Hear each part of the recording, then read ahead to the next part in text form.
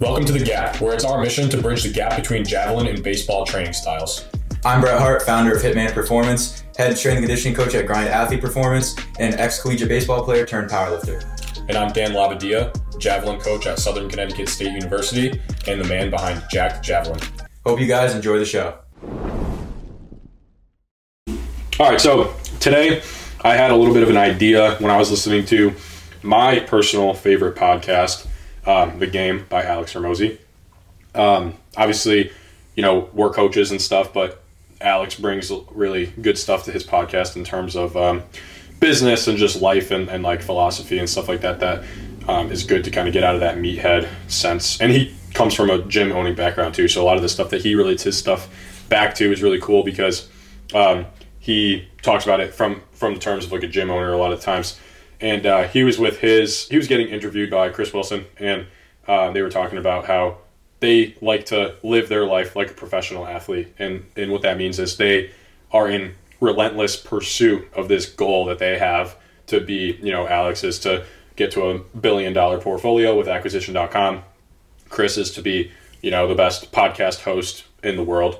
And they both just talk about how they both started from nothing and are just in this relentless pursuit of it. You know, Alex has partial stake in like 14 different companies now, and Chris has done over 650 podcast episodes. Started off with 1 a week, and then went to 2 a week, and then went to 3 a week. And you know, he said that ever since he set his sight on that goal, like, he hasn't missed an episode, and he's gotten really, really good. Obviously, to the point where he's interviewing big dogs like Alex Hormozi. So that was my personal inspiration to live my life like a professional athlete. So Brett, what do you have on it? Yeah, so I remember about 2 Thanksgivings ago, I was driving to New Hampshire with going to see some family, and I just clicked on a random Joe Rogan podcast to listen to, because I didn't know about Alex Hormozi at the time. Probably would have been listening to that.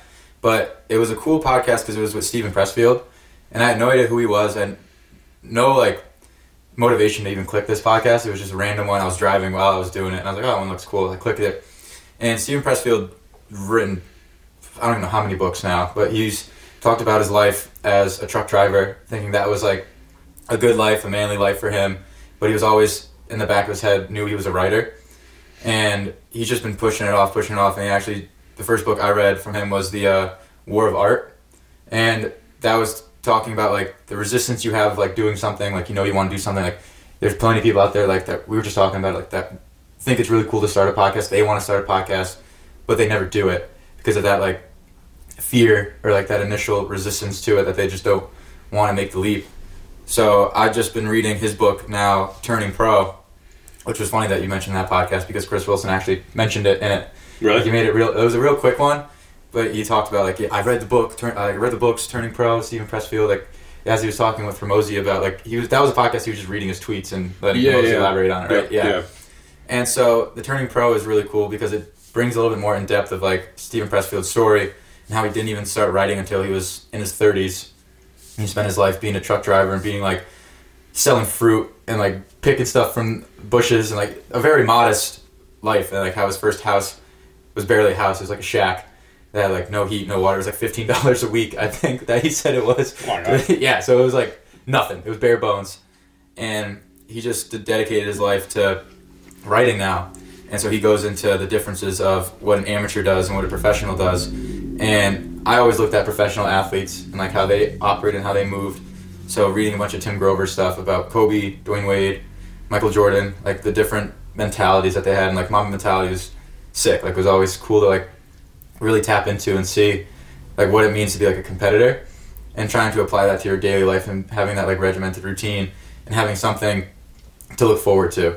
But something that really struck me that I feel like I get caught in a lot, and then we were kind of talking about this with like the pat on the back and like the fake like confirmation that you actually did something without actually doing it, was in one of his chapters he's talking about like being in a shadow reality or like having a shadow dream or shadow goal, is that you can say you want to be like the best podcaster in the world, and if you just keep saying that and people tell you, yeah, you will be, or like, yeah, that's great, but then you don't actually do it, you're getting like fake confirmation or fake affirmations for it, and then you're always living there like anxious or angry or upset with yourself because you're living a life that people say it's like really good, but you haven't actually done what you said you're going to do. Yeah. And I think that's pretty funny because we were literally just talking about that when we were at sushi the other day, that it just happened to be in the book. And I'm like, wow, it's like exactly like what we were just talking about. So you can say you want to do all these things, like I want to be a professional athlete. You have either the people that say you have no chance or the people that are saying that's great. But then at the end of the day, it is just you that has to go to bed like with what you see in the mirror and like how you feel, like what you put in that day. Yeah. So I know for me, I always feel best when I put in a lot of work. Like that's just how I'm wired. I know like I can't really take many days off, even though I should sometimes. But like it's the competitive mindset, like the attitude of like, why rest now when I have so much life to live and like I only get one shot of it. So it's like there's Stoic philosophies that are like that. There's people on Instagram that always talk about that. A lot of them, like a lot of those like business gurus on Instagram, I kind of don't really buy into that much. That's why Hormozi seems kind of like a down to earth guy. That's why I kind of like his stuff. Like the people that are like over the top, like overboard of like saying how successful they are, I don't really buy it. Like, it doesn't really make sense to me. But I know like everyone has to put in the work and has to do it. So why not just be humble about it? But being like an athlete for us as coaches, we talked about like why you should train like one. Mm-hmm. But like living like one, like with the nutrition, the sleep, the routine, the training, and then how you approach just day-to-day operations. I think you should try to strive to be the best version of yourself you can be. It doesn't have to be like in an athletic sense, but like business side, like you're a husband, like husband side, relationship wise, friend wise. Like there's all whole various aspects of life that you should strive to be a professional in. And like the difference between the amateur and the professional is that the professional just happens to do the work that the amateur says they're going to do but doesn't do it. Yeah. There's a few things that come to mind based off your answer, and I think that like one that stands out to me a lot is the difference that I have now towards my coaching career versus my athletic career when I was in college. Because when I was in my athletic career when I was in college, I had built the foundation into like how I operate now in my career. But the thing is that since, you know, as people know that I had that 3-year span where I didn't compete, so I wasn't able to compete. So all I did was train and talk about competing. And so for 3 years, I had like, you know, me just updating my friends and family and coaches and stuff like that, or other people that were throwing on just how good training was going and how much better I am now and how the rehab was going great from Tommy John and so on and so forth.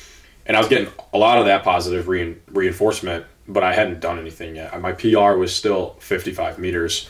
And then I went out and, you know, I threw like, you know, 59, 60 my last 2 years, but I didn't hit those goals that I wanted to hit. Like I had my eyes set on that 70 to 75 meter range and wanting to be, you know, the best in Division II and win, you know, be an All-American, win the national championship. Like that's where my goals were. And I never got to that level yet, or I never got to that level. And I was just getting all this patting on the back of people saying, oh, great job, keep it up, keep it up, keep it up. And I never got to that. So then it was just like, I felt like I just like opened up to so many people and it didn't work out for me. Not that I was like embarrassed by it or whatever, but I think that I've taken the same approach or a different approach to my career in the sense of like, I have my goals and I'm very like open about them to like a very small, close-knit group of people. But like I kind of keep them to myself. Like my friends and family, like outside of the people that I work with directly or outside my wife, like they don't really know. Like they kind of know, but they don't really know. And so that's just like my thing is like I've been able to have my head down and work and grind and you know, sacrifice like time, energy, money, and not get the immediate feedback from people or from monetization or whatever, and just have that long-term vision, but not open up about it and share with so many people and just kind of like be able to do the work, but stay in my own lane and be patient and stay focused and not rely on other people to pat me on the back and tell me good job along the way. Yeah, Austin Yoakum just had like his Q&A that he does like every week, I think. And his, like I think his best piece of advice that he's given younger coaches is to not try to go like the full like salesy businessman route. Like you have to go through the train like a professional athlete route. You'll get much more, and I agree with wholeheartedly being an exercise science major, like being in college for 4 years, like studying it. I learned way more like trying to be an elite athlete versus just reading about it and like not applying it. So I think what he was saying was that it was like if you spend the 4 years of just doing and like you just put your head down and work to try to achieve a goal, like whether it be softball, baseball, javelin, dunking, like whatever it may be, when you come out of that, you learn way more because you're in the trenches. Like you're in like the work that needs to be done, and then that's when you pick up like that foundational skills that you were talking about. Like you get the routine set, you get the mindset shift, you get like just how you walk, how you talk, how you present yourself to others. Like it's completely different than if you just hide behind a textbook and certifications and then you try to just act like you're superior to others because you call yourself a coach.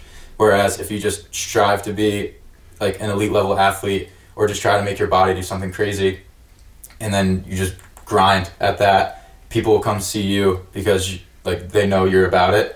And obviously it is important to like be smart, like book smart, street smart, like have common sense. So you have to have all of it. But like the best coaches in my opinion are the ones that like do what they say, practice what they preach, and have achieved some level of athletic performance that like the normal person definitely can't do. Yeah, and it's super important to be able to like practice what you preach, and also too, just from the perspective of like understanding like what things feel like, and like we talked about that in like the How to Train episode, but being able to like truly empathize with a potential client is huge, and actually be able to know like what they're going through. And another thing that Hormozi talks about in sales is if you're focusing so much on sales, it's going to be the conviction that is the difference between a good salesman and a bad salesman. If you're not convicted in like what you're selling and what you're preaching, then it's not going to work. If you're a salesman and you're selling someone on like, come work with me for fitness or coaching or a private session, and then after the sale you think to yourself like, got them to sign up, like that's right, like I got them. He's like, no, you're a swindler. Like that's not what this is about. It's like you want to have the conviction of like, all right, like let's go. This person signed up, now I can help them. Now because they signed up, I'm going to change their life. Or now because they signed up, like I'm going to get them to throw further or throw harder, or increase muscle mass or increase their strength numbers, get them faster. That's where when they sign up, that's where you should get that feeling from, is because you can help them. And now all the stuff that took you 4, 5, 6 years to learn, you'll be able to teach them, and they'll be able to implement it right away. Whereas, that's what they're paying you for. It's not just the 1 hour of your time, but the years that it took you to learn those skills that you can actually go and teach them. Yeah, I think it was Hormozi that was talking about like the two different types of entrepreneurs. And like the one is being like the super salesy guy that's like super fired up about like getting people in the door and signing up. Like that gets the quick hits, but it doesn't really make them stay as long, versus the people that are more product driven, that it definitely takes longer. That if you're focused on delivering like the perfect product and really trying to make like it as great as it possibly can be for the consumer, that over the long run it'll help out, because eventually it'll just sell itself. And I know that's guaranteed like truth, because I worked at Cressy Sports Performance in Hudson, Mass. They run no ads. They run nothing. They have no ads. Everything's word of mouth, and everyone goes there because Eric Cressy's name's on it. Because Eric Cressy spent years being the like baseball world arm care guy. Like he got the job with the Yankees. Like his name's attached to the program. He's not even there. Like Eric doesn't show up to the Hudson location. He's in Florida. They have 2 spots, but no one goes there because multiple entities. No one goes to Cressy Sports Performance because they saw an ad on Facebook. Like they go there because that's Eric Cressy. Like that's just where you go for baseball training. Like they just built up such a reputation and brand that like that's what they did. And when they started off, like Pete Dupuy just talked about it on one of his Instagram posts, was they gave all their pro guys free training. Like when they first started, they're like, if you're a pro minor league guy, because they know how much, like this was before they got like upped in pay, because Sansone was talking about that in that episode, where they got like food scraps, like they got food stamps for payment, like they got nothing, they had nothing to train for. So they was like, all right, our pro guys, like for the minor leaguers trying to make it, you can train here and get professional level service for free. So that's, and then one of the guys actually, they reworked the model, because one of the pro guys was like, I was skeptical of putting my professional career in a free service. Because like usually when you see free, you're like, all right, what's the catch? Yeah. Like he was like, so now they do it at a discounted rate instead of it being completely free. But I thought that was just really interesting, because like no one goes there like because someone got sold it. Like you got there so much worse after joining that free program. It's like, man, free. This is my career and it's free. Like I don't know. Like, it's a look at it. Well, that is a psychological thing though too. I mean, it definitely takes the right type of person, but typically the people that you want to work with are the people that are going to be willing to invest in themselves. I know for myself, since I started making money like 2 years ago now, working, and obviously we've invested a lot into this podcast room as a part of our career that we definitely haven't made anything back on yet in terms of generated revenue from the podcast or anything like that. We do this because we love it, but it's like one of those things when I'm like buying the equipment for the room and I'm looking at microphones, it's like you got the cheapest one, you got the most expensive, and I'm like, I don't want the cheapest one because I think it's gonna suck, you know. Yeah. So it's like we buy somewhere like in the middle, you know. We were joking about that at Walmart when we saw the cords. Remember that? Why is this one so much? Yeah, we're looking at it. I'm like, all right, these are gonna break within a week. They're like, this one's $5, this one's $50. I'm like, why is this $5? Like, this is not. Yeah, why are these the same thing, but it's $45 cheaper? It's like, I'm not getting the $5 one. Like, I'm gonna get the expensive one. Like, that's why people buy Lululemon, and they buy like the name of the brand. Like, that's why Lululemon, $80 for a pair of shorts. But you know they're high quality shorts. Like, why would I spend that? Yeah, you know they're gonna last. But then the thing is too is that I don't know if you know this, but they have a free return policy. So like, you know, if it's within like 4 years of you purchasing it, like you put every purchase on your account, and as coaches we get a 25% discount too. True. So I get 25% discount. I put every purchase on my account, and then if there's like any like pull or tear or discoloration or anything wrong with it, you bring it back and they exchange it, no questions asked.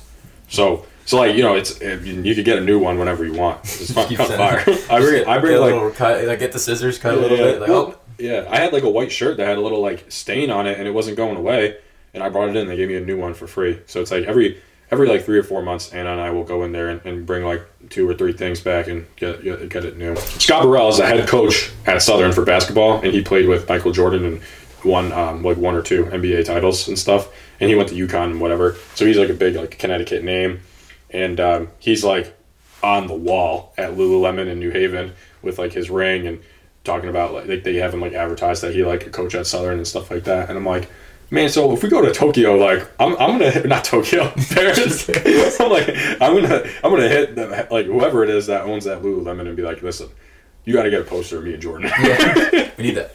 Jack Javelin right across Lululemon's walls. Yeah, for real. So talk to me a little bit about. I mean, I feel like you've talked about your routine in college a little bit, but what was it like going from injury, coming back, not competing for a while? Like, what was your day-to-day, like, from wake up to sleep? Like, what was your most consistent routine you felt helped you the best? Yeah, so for me, I really got into a really, really regimented routine when I was coming back from Tommy John, and I was, like, super locked in and focused, super goal-oriented. Like, you know, this is, like, tracking my calories, had a training log. So basically, the biggest thing that I think was, like, that set me apart from other kids my age was I would stay in Saturdays and Sundays and do my homework for the entire week. So I would look at the syllabus ahead of time, and all day Saturday, all day Sunday, I would I would do my homework for the entire week. That way, during the week, I would like wake up, go to like 2 classes, go to practice, and then the evening I'd probably have like 1 class, and then I was involved in a lot of like leadership stuff on campus. So I was like vice president of the Italian club. I was a peer mentor, which is like I basically had 22 to 25 freshmen that I was responsible for going to 2 of their classes a week, to not like individually, but like I would go to 2 extra classes a week to go basically be like a teacher's assistant, make sure that they had a smooth transition from high school to college. And I was responsible for like basically, you know, anytime they texted me, respond to them. I got paid for it, which was cool. But so that took up a decent amount of my time too. So we would have like trainings for that. I would have to go to class for them and make sure so that was like an extra class I had to take basically.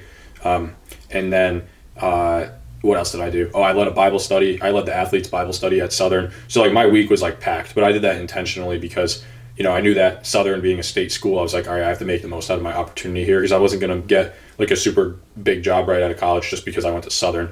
So during the weeks, all I focused on was going to class, training, and then going to my extracurriculars like my clubs and activities and leadership stuff. And then a lot of times I would go to the field house at night and do a lot of that experimentation from Kevin Foster's stuff, like the mobility ability. I would go to the gymnastics mats and be like, all right, I'm not leaving until I do a backflip. Or I would go swimming in the pool and, you know, just try to get like some type of blood flow, like low impact training in. And so that was my day. And then throughout the day, I was tracking all my calories and was, you know, doing a training log with my program and just like, you know, writing everything out and being in contact with our coaches at Southern, but then also like, you know, this is when I was working with Kevin as well. So, you know, I was just like locked in, you know, and I remember, I've said to you a couple of times, like I had that rule where I would go out like once a semester. That's what I tried to stick to, like give or take. And that like my junior year, I didn't go out like once. I was like locked Like I was just in my zone. And my night of like relaxation would be like a Friday night after a long week. I would like order some food to the apartment. I'd put the red light on, put my blue blocker glasses on, and like watch a show like in bed, and like do Graston on my elbow. And like that was like a night chilling for me, because that was only one of the only nights I didn't have anything going on. So that's what that routine was like. And then I sustained that for a little while. And that's the thing too, is that, like I'm saying, that was like the extreme. And then now the way I operate, I feel like it's not as extreme, but 90% of it stuck. I still train hard. I still eat really well. I still sleep really well and prioritize my sleep. During the week, like I don't hang out with anyone. Like if I have free time, like I replaced basically the amount of time I was in class or doing my extracurricular activities. I replaced that with coaching sessions, or doing content, or doing podcasts, editing content, editing the podcasts, writing programs, stuff like that, or continued education, like trying to like learn stuff. And so that routine that I got in my junior year of college, like just when it was so extreme, but it was like the best thing for me at the time, because it made me like, I was in that relentless pursuit of that goal that I had. And and then now that relentless pursuit, I still have it, but it's towards being one of the best coaches in the world. And it's like, at this point in my career, is it a javelin coach? Is it a strength coach? Is it a nutritionist? I'm not sure, but I think that there's something really special about being able to encompass all three and bring the awareness of all three. Because I think that, in the world that we're in, I think a lot of times people kind of put too much thought and too much weight into one and not the other. But I just want to be a testament of like that lifestyle routine being super important. So yeah, I mean that was it. Like that was a glimpse of it. And like I said, I think that like, when you are really, really extreme with something, then when you back off, it's like, you still maintain a lot of it. And I talk about that a lot with like the weightlifting in terms of like the off season. You get to a point where you're like super, super, super strong in the off season. Then when, preseason, in season comes up, you can back off a little bit, focus a little bit more on the skill acquisition of your sport, and just, cut your volume in half, and you're going to maintain your strength. And I think that goes to show as well with the lifestyle and with your routine. Like there are seasons where you need to say no. There are seasons where you need to cut certain people out of your life and certain energy out of your life and just focus and do the thing that you say you're so passionate about, and actually like see the progress come to fruition. Yeah. I think something that I struggle with a little bit is because I was pretty much the same way in college. I'd be drinking all the time. I'd be drinking, I'd be hammered. I'm hammered right now. But it's like I always feel like Hormozi kind of like woke me up from it, because I always labeled myself a perfectionist when I played, for sure. Mm-hmm. Like I needed to have perfect swing mechanics. I needed to have like the perfect like transfer of the ball from catching, like perfect arm slot, perfect workout program, perfect nutrition program. Like I wanted everything to be so perfect that it like hurt me in a sense. Yeah, I could agree with that. So it hurt me because I like just was always really tight, and like we were talking about like the performance anxiety, and like in that episode that we like recorded a couple weeks ago, like that I think is where it stems from. Mm-hmm. And so now I'm trying to move away from that perfectionist mindset, but it's still there, but it kind of like makes you procrastinate a lot. And that's what Hormozi was saying in a post, is like, you're not a perfectionist, you're a procrastinator, because like you're just making up excuses to not do the thing that you want, and like just put the work in. And like for me, like I just know how I used to operate, and like I still like, it's not saying I sleep in all day, like I'm still up at like 3:30 and like having to go coach and work. But like when I look at like something that I want to write or like make an Instagram post, I like overthink it like a ton. Like that's something that you like done really well at with Instagram, like not overthink it at all. You just post and just say whatever the hell you want. Like I still struggle with that, because I'm just like looking at it, I'm like, do I believe what I'm saying? Yeah. Like, am I saying like what I really believe is true? I have no idea, and I just won't post it. It's like, I'll be looking at it like it's not perfect, so I don't want to post it. Or like even if it's like I set like a standard for myself that I feel like sometimes is just unattainable and unreachable. That like a lot of professionals, I don't know if they've ever felt like that, because they just go and do the thing. So I think that's what Steven Pressfield was talking about in the book, is like that's the difference between like an amateur and a professional. Like if you want to turn pro, it's just a mindset shift. Like you just have to change how you think, and you can just do it. You can't just say you're professional and be a professional. Like that's not how it works. But like it takes years of like coming to understand that, and like everyone's slower with it, and like I try to like remind myself that I am only 24, like, but I've been coaching since 16. That it's just like it's always like a constant like push-pull battle in my head. That I'm just like, why am I like having this like roadblock? I think that the biggest thing, like you were talking about, is the mindset shift, right? I think that it's really just as you get older, you get more comfortable with like the long time horizon of success. And I think that that's like a big thing that Hermosi has talked to me about. It's like the longer you can go without, the longer you can be in the pursuit, and the longer you could be in that. I don't want to say day to day, because obviously you do have to do certain things to like progress, right? Like we talked about, you're not going to get anywhere in coaching if you just show up and do 60 hours a week of like whatever clients are willing to work with you. Like eventually you have to cut it off and allocate your time somewhere else to try to like grow what you're trying to do with your career. But it's just like being able to zoom out, look at the longer time horizon, and not get that instant reward. And I think that was for you and I think when we were younger, we wanted it right now. We were impatient. And I think that as you get older, you have to understand that like good things take time. And, you know, being 24, 25, like we are, you know, we started working together and coaching when we were 22, 23. So it's like, think about where we're at now, less than 2 years later, compared to where we started. And it's like, okay, well, all right, well, let's see what we could do in the next 2 years and the next 2 years. And it's like, by that point, we're still not even going to be 30. So it's like, you got to look at it from that perspective of like just being a little bit more mature in the mindset of like, it doesn't need to happen right now. And that's where you can have that season of life where you back off a little bit and like you're at that 85, 90% and not that 100%. Because if you're at that 100% all the time and you're super impatient about it and you always want the result right away, that's where you're going to get frustrated. But if you understand that like, you know, sometimes some seasons are meant for grinding and saying no and being 100% in, and then the other times like you kind of like, you have to pace yourself eventually. But I just think that's the biggest thing. It's just like being patient with it and realizing that it's not going to happen like right away. Because like you said, you know, if you're just procrastinating and you're just having paralysis analysis because you're just overanalyzing and then not actually being able to do anything, then it's not getting you anywhere either.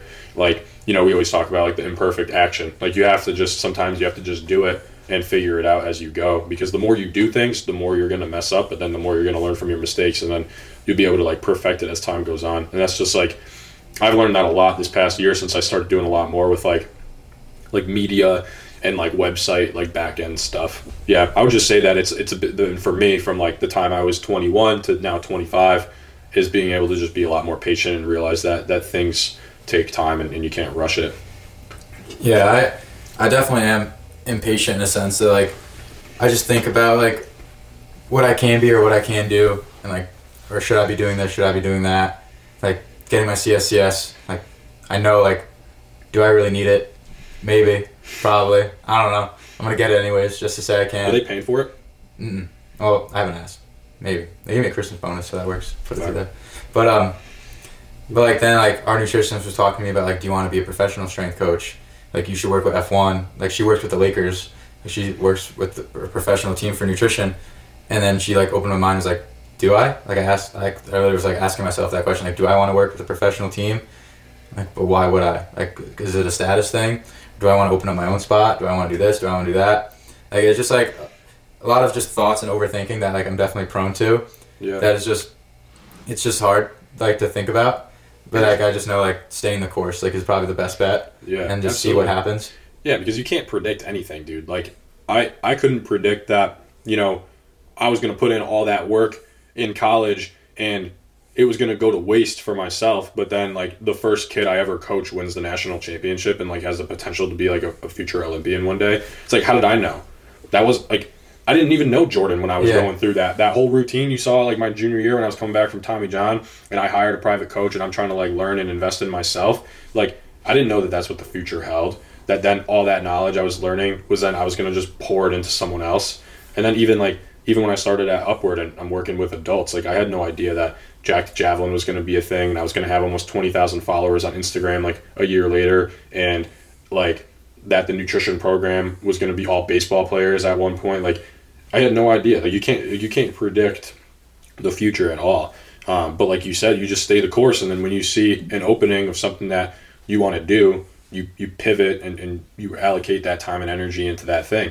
But I also do think that, going back off what I was saying before about being patient, it's like you got to be patient and stay doing the thing you're doing, and you have to be able to pivot the right direction, but not necessarily turn completely around and go the other way. Yeah. You know what I mean? Because like, it's like if we were to build this whole podcast studio and then, you know, like we've been doing this like 6 months now, haven't really gotten like a whole lot of viewership. But then it's like, imagine if we were just like, after this episode, like, yeah, let's just start a YouTube channel instead. And then we just got to start that from scratch. You know what I mean? It's like, no, like, let's do the podcast for a year, see where we're at, and then we can pivot. Then maybe in addition, we'll make a YouTube channel for the two of us or something, or we go to 2 episodes a week. So it's like both of those are going to be complementary of each other, but you're not taking all the progress we put into this room and into this podcast and just completely scrap it and starting over. Because you need that that momentum that you've built. You need that to go somewhere. You can't just like stop it, destroy it, and then bring it back. The only thing that we would retain from doing that is the ability to speak a little bit better than we were able to 6 months ago. Mm-hmm. Yeah. I mean, yeah, it's definitely an improvement from the first podcast that we did outside. Yeah, we got to release that. We have to release that. 100 episode special. Very first one. I'm talking directly in the camera. We got, yeah. I don't even know if I have it still. I gotta look. Ian and the mosquitoes. Oh my god, I gotta look to see if we gotta find it. I mean, we had some good. I mean, it wasn't terrible, but it was just like for our first one, we had the Rode mics. Dude, I was listening to the Nevin and Jordan episode the other day because I was trying to compare the audio from past episodes, but specifically like when we've had guests on, because we've had 4 guests on now, or 4 different episodes have been guests. And then I was listening to that one, and I was like, why can you barely hear me? And then I was like looking at it, and I was like, oh, it's because Nevin and Jordan were wearing the mics, and then we didn't have any. Mm-hmm. And I'm like, it looked and sounded crazy. It was a funny episode, though. Yeah, it was. So I guess we'll talk about a little bit of like investments, like investment in yourself. And like I know, like Hermosi has the S&P Me bit that he talks about a lot. Is like instead of investing in the S&P 500, like invest in yourself and like see what you can come out at the other end. Like, what are some things you've invested in that have helped your career? Yeah. So, you know, I was pretty big into investing, like, not big into it, but when I was in college, I was like, any extra money I had, I would dump into like a diversified portfolio to try to set myself up. And then I ended up spending all that money on a ring. So, so it was good. I mean, put it away and saved it and stuff. But then basically when I got married, started over pretty much like from scratch with that. So our wedding gift money, we put into that portfolio.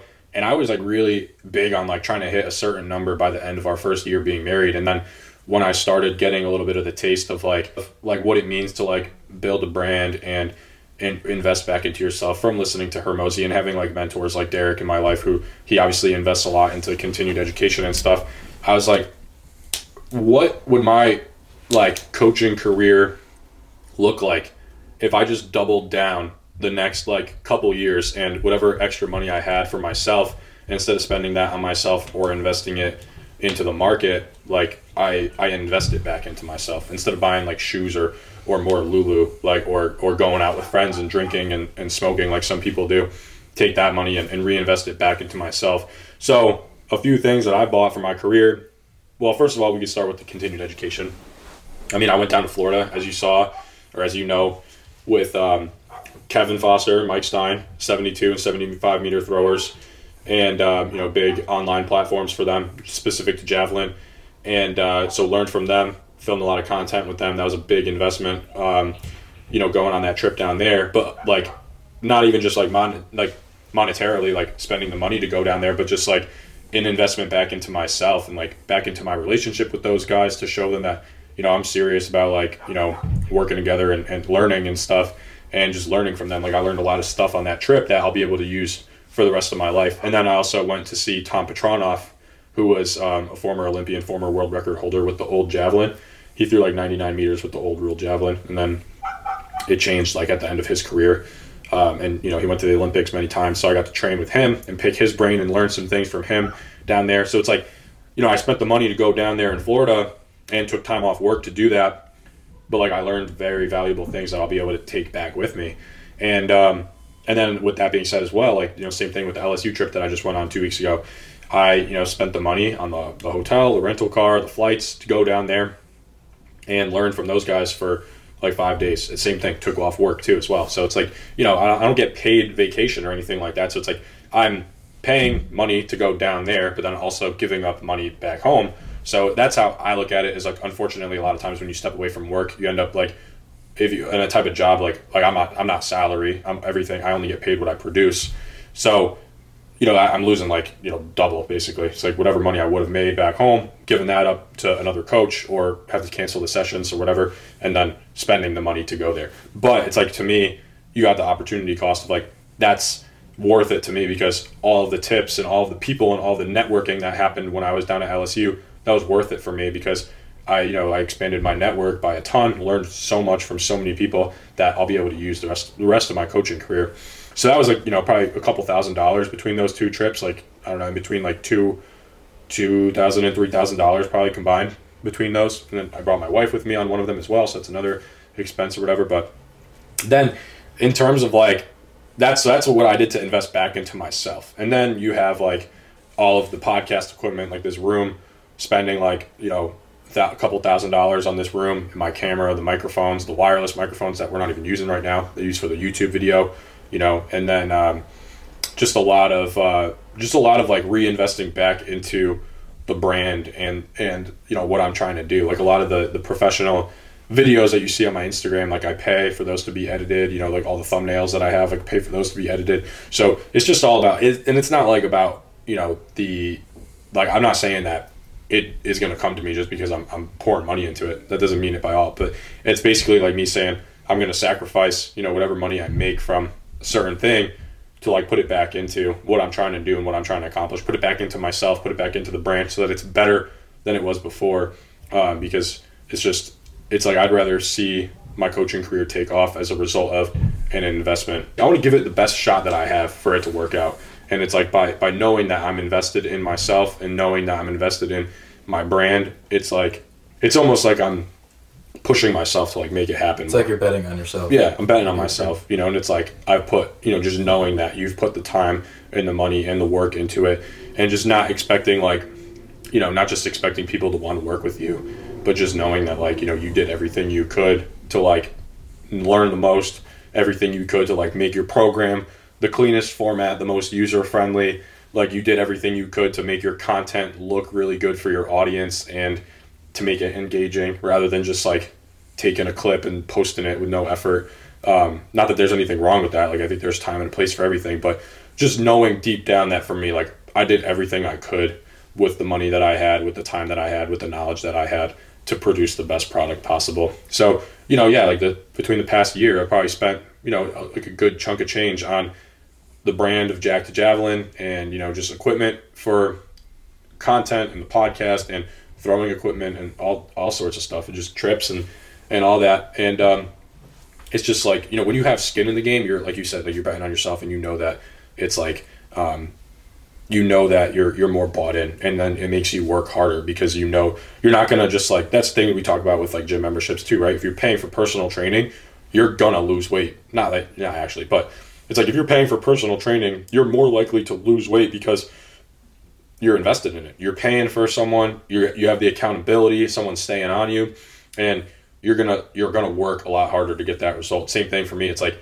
if I was just like, coaching sessions and writing programs and just like pocketing all the money and then just like going to hang out with my friends after work, I wouldn't be as like fired up to like make it work and build something that I'm super proud of and build a brand that I'm super proud of and a community that people want to be a part of.